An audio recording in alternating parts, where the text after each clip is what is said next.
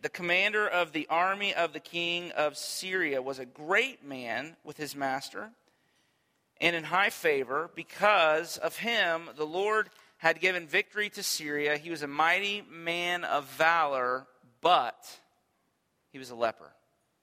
Now, in the original language, it's all one long run-on sentence, and it's crafted to make a point. Naaman has quite an impressive resume. He is powerful, he is rich, he is popular, he's a hero, and the run-on sentence is gushing, and then you come to the very end, and the bomb drops. But, sorry, I just had a moment. When I was in youth ministry, there are a lot of these statements in the Bible where it's blah, blah, blah, but, and we would say, that's a big old but, right? And it really is. He was this, and then there was something else, but that's not appropriate probably for big church, so we'll just keep going. But all of this, boom, he was a hero, he was this, but he was a leper. And the point that is being made is that no matter what kind of designer life we might craft for ourselves, we're still vulnerable. We're not in control. No matter how good things might be going, there will always be frustration. No matter how perfect the snapshot might be, things aren't always as good as they look in the picture. There's always deep sadness and disappointment, and sometimes really scary things lurking behind the scenes because the world is broken. We are broken. And Naaman's leprosy is a great picture. It's a great illustration of this. He had everything. He had everything. He was, in many ways, in our popular cultural mythology, he was the captain of the football team married to the head cheerleader. Can you imagine what their Christmas cards would look like?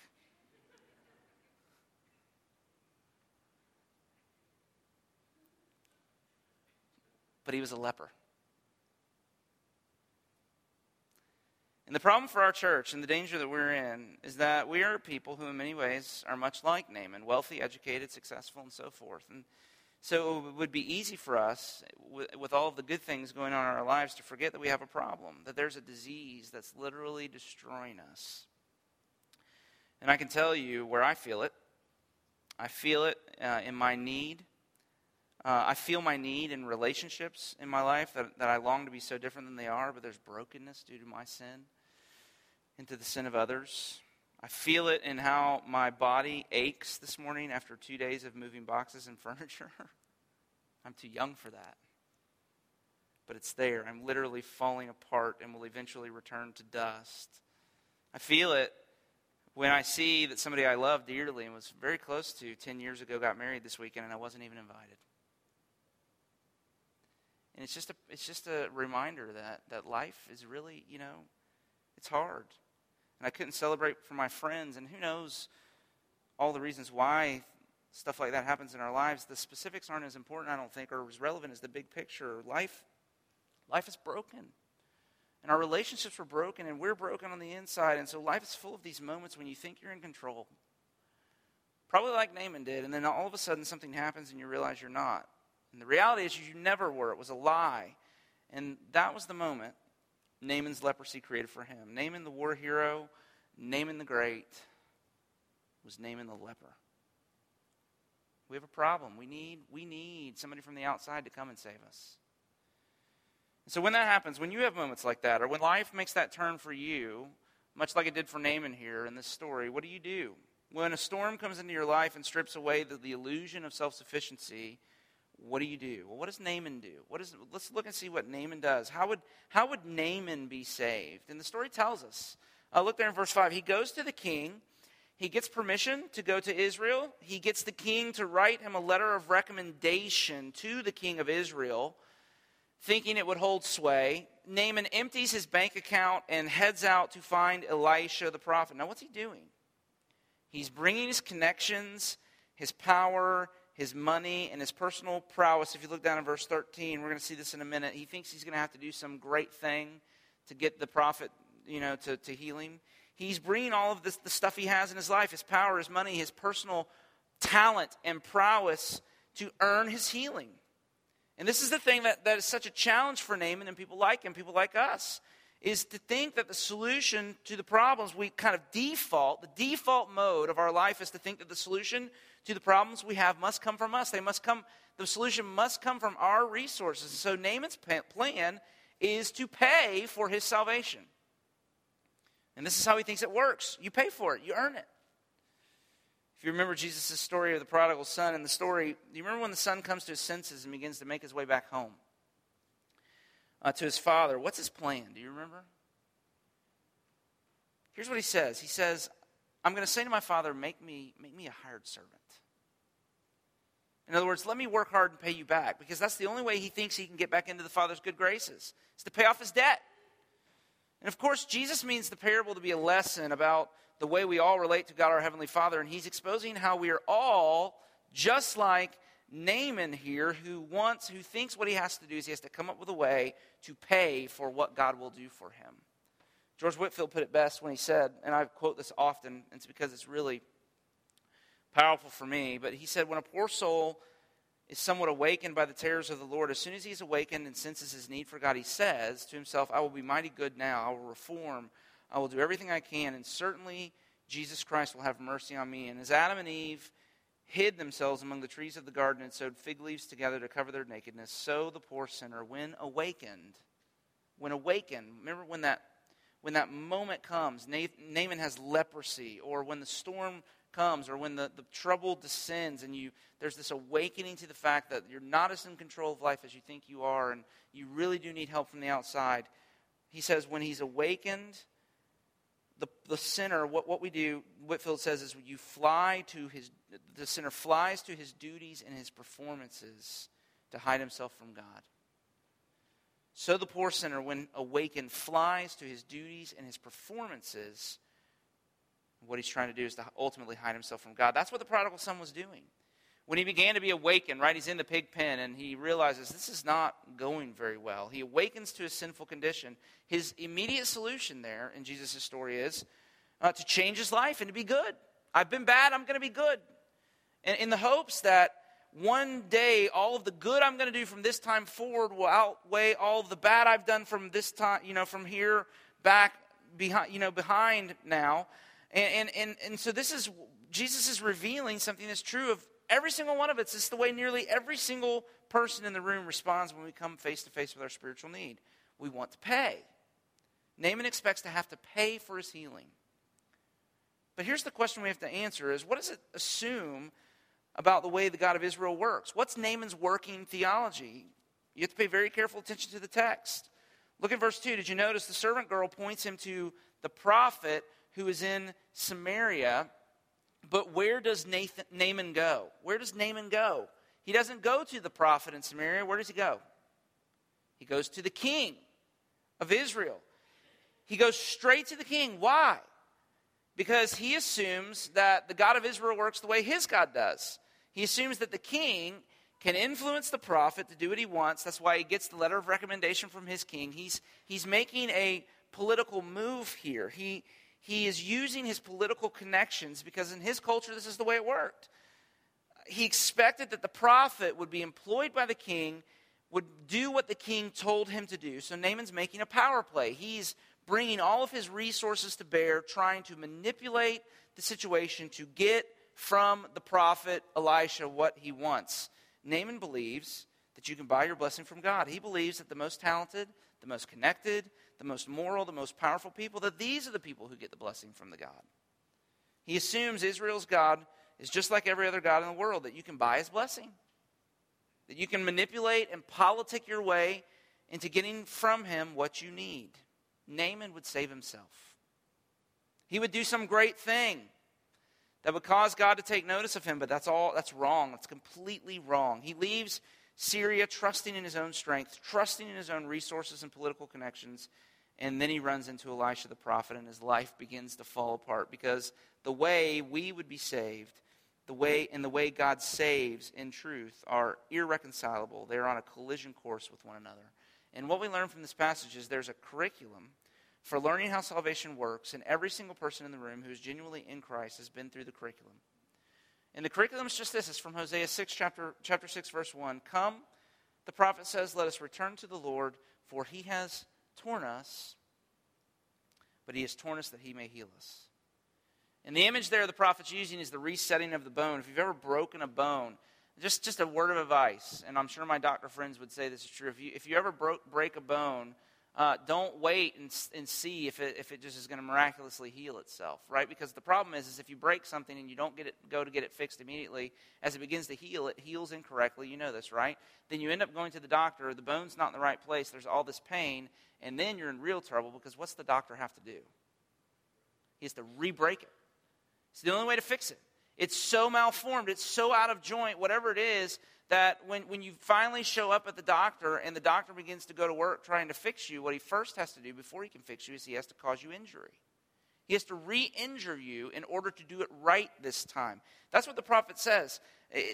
You have to be re-broken so that you can be fixed. And so the way the prophet says God works often in our lives is we come to him thinking everything's in the right place, but what we don't realize is everything's out of joint. And so what he has to do in order to get us straight is he has to go about the work of breaking us so that he can be the one to put us back together the way we should have been put back together in the first place.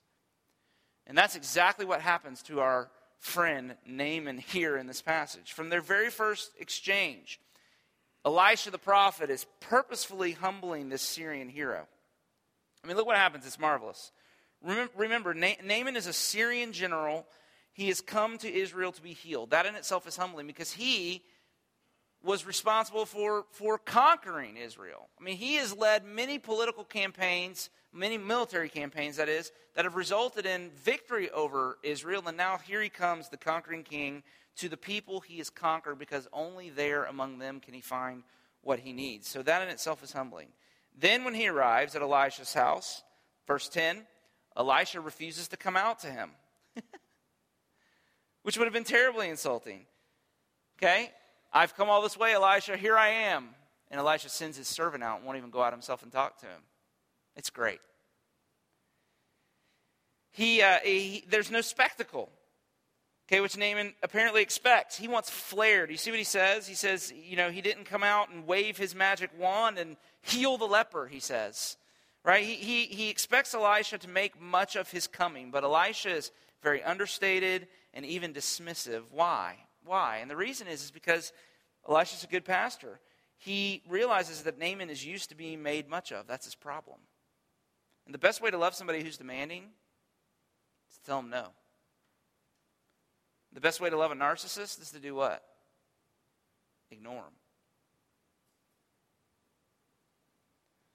There's no feat of strength required of him, which he also apparently expects. Verse 13, there's no great thing that he has to do. There's an alternate translation of that verse. I think the NIV actually gets it right here instead of the ESV. And the NIV, his servant comes to him and says, if the prophet had told you to do some great thing, would you not have done it? See, Naaman expects some kind of contest, a quest, some deed to test his strength and prove that he is worthy of Elisha doing this for him. Instead, Elisha tells him to go and wash in the Jordan River, which Naaman himself says was not a very impressive river. The rivers of Damascus were far more, impressive. And the cumulative effect of this whole scenario, this whole interaction with Elijah, the whole thing's too much of him. And by the time Elisha is done with him, we're told in the passage, Naaman is furious. Now, why is he so angry? He's angry because he's been insulted.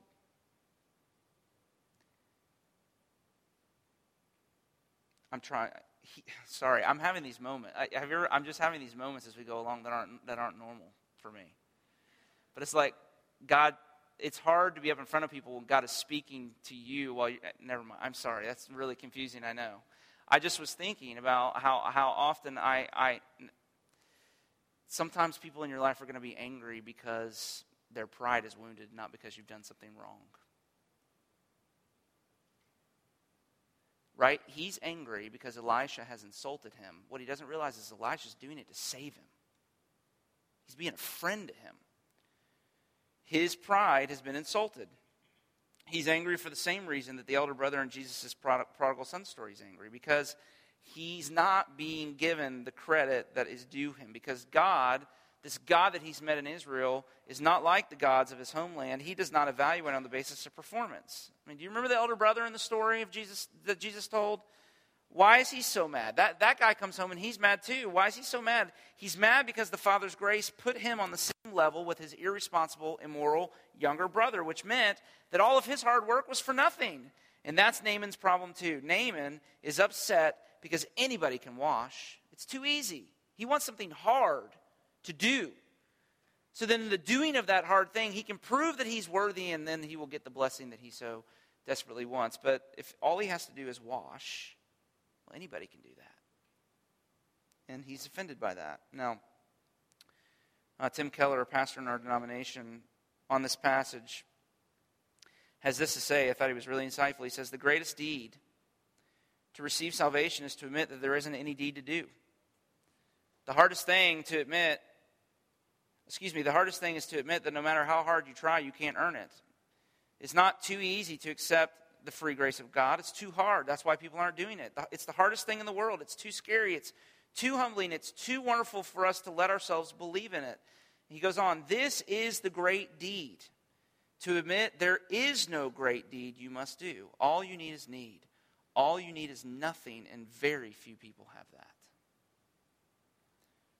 See, there's only one way you can be saved. You have to feel your need of him, as the song we're going to sing in just a few minutes says. And the way God works to get you there, to get you to where all you have is need, all you have is nothing. The way God works to get you there is to take you through the curriculum, to be broken so that you can be restored, to be humbled in order to get rid of your pride, because it is your pride and your self-sufficiency that are killing you. Your pride will send you to hell.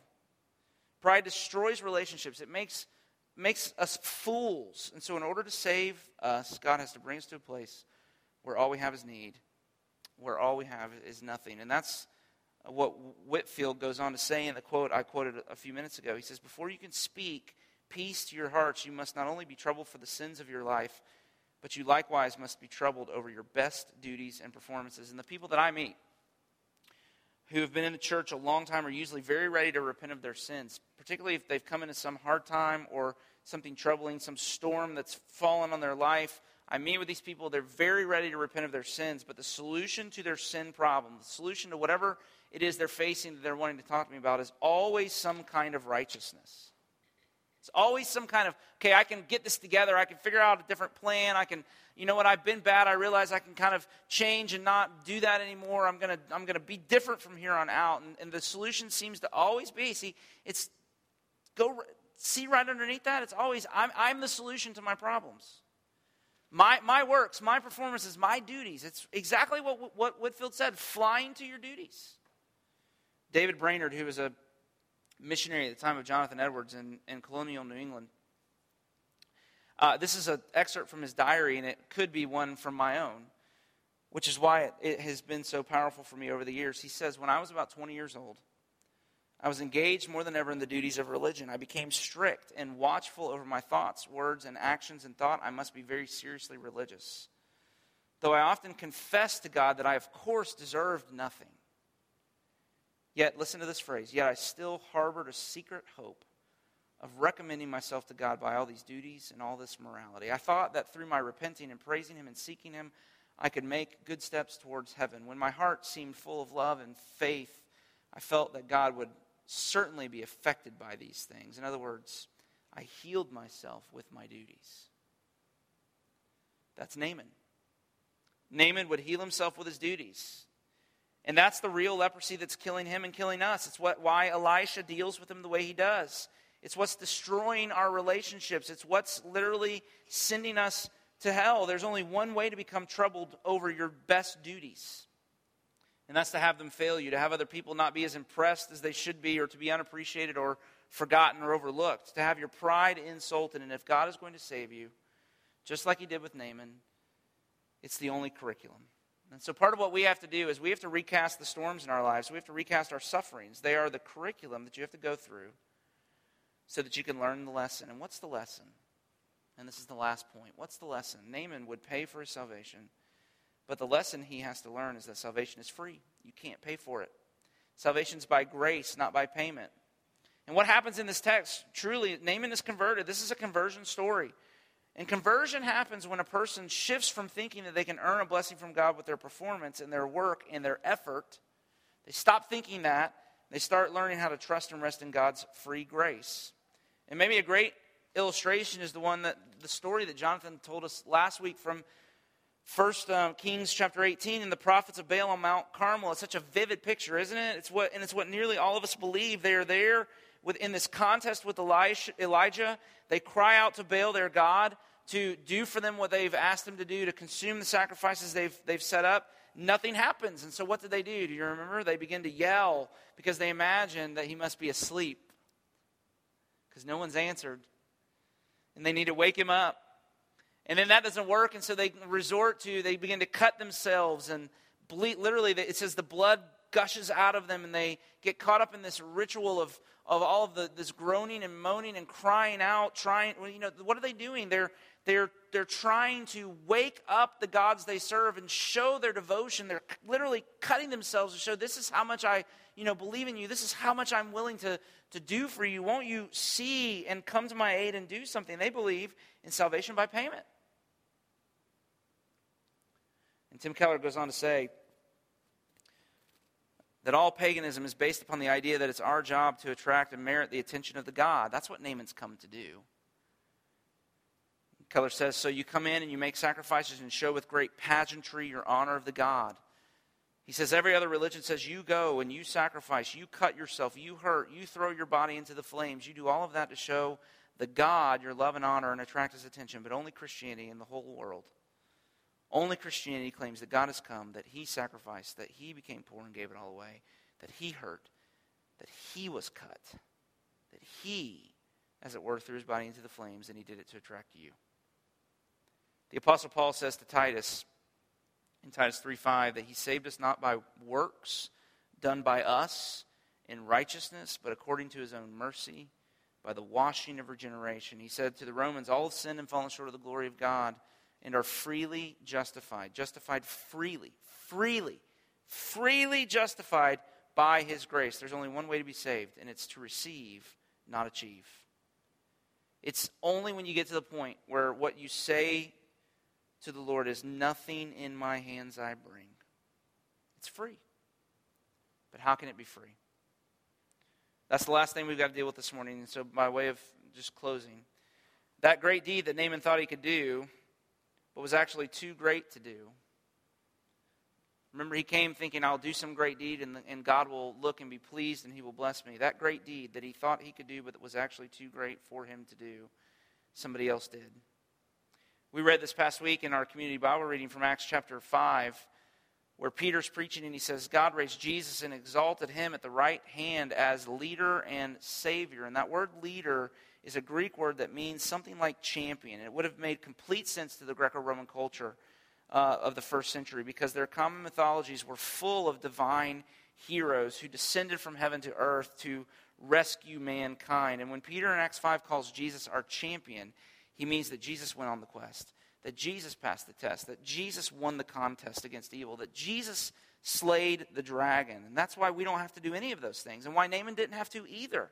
Salvation is free because it hinges on the work of a hero that isn't me or you or Naaman. Jesus lived the life we should have lived. He did the great thing that God's righteousness demanded, and he died the death we should have died. And with his dying breath, you'll remember on the cross, he said, it is finished, because it really was. There's nothing left for us to do. And that's why, if you come to him like Naaman did, with your spiritual resume in hand, if you come to him like the prodigal with promises of future obedience, if you come to him with any boast, he will turn you away.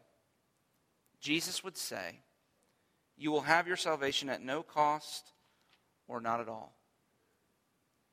Nothing in my hands I bring, simply to thy cross I cling. Naked come to thee for dress, helpless look to thee for grace. Now let me apply this in this way. The story goes on. Elisha refuses payment from this great man, and he sends him on his way. And yet there's a servant of Elisha, kind of a prophet in training that's there. His name is Gehazi. And Gehazi catches wind of this, and once Naaman is gone, he sneaks out of the house and chases Naaman down and fabricates a story. He says, you know what? Some people have come by that my master Elisha wasn't expecting, and so you know that offer of clothes and money, is that still good? Could we get a little bit of that? And Naaman says, absolutely. I'd love to, I'm thrilled at what God has done. I'd love to pay my fee. Here's a certain amount of money and some clothes and some other things. And Gehazi goes back home. And when he gets there, Elisha's waiting for him. And he says, where have you been, Gehazi? And Gehazi says, I've been right here. And he says, don't lie. I know where you've been.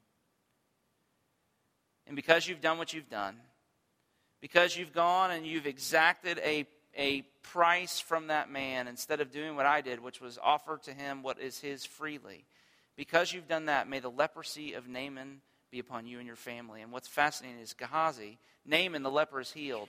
Gehazi, the moralist who believes in salvation by payment, is the one who ends up with leprosy.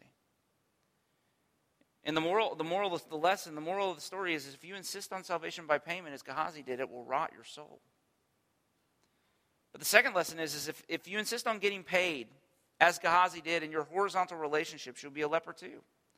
If you go out into relationships trying to get paid, you'll end up an outcast. You'll end up with nobody around you to care for you. In Matthew 10, Jesus sends his disciples out with these words. He says, you received without payment, therefore give without pay.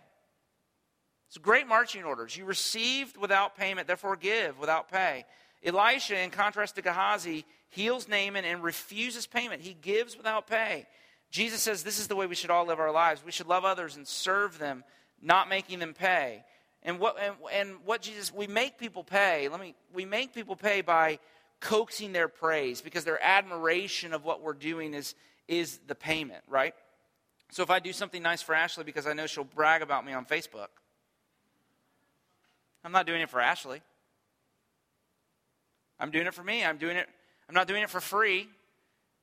I'm doing it to get paid. Does that make sense?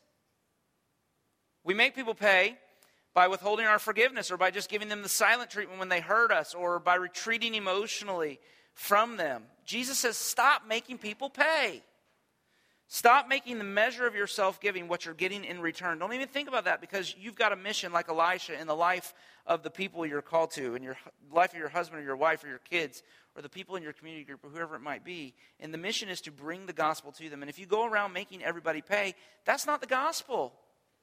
Gospel community is I give to you without pay. I give to you expecting nothing in return. I give to you irrespective of how you respond to my generosity or my love or my time or my sacrifice, whatever it might be. I give to you without pay because I receive from him without pay.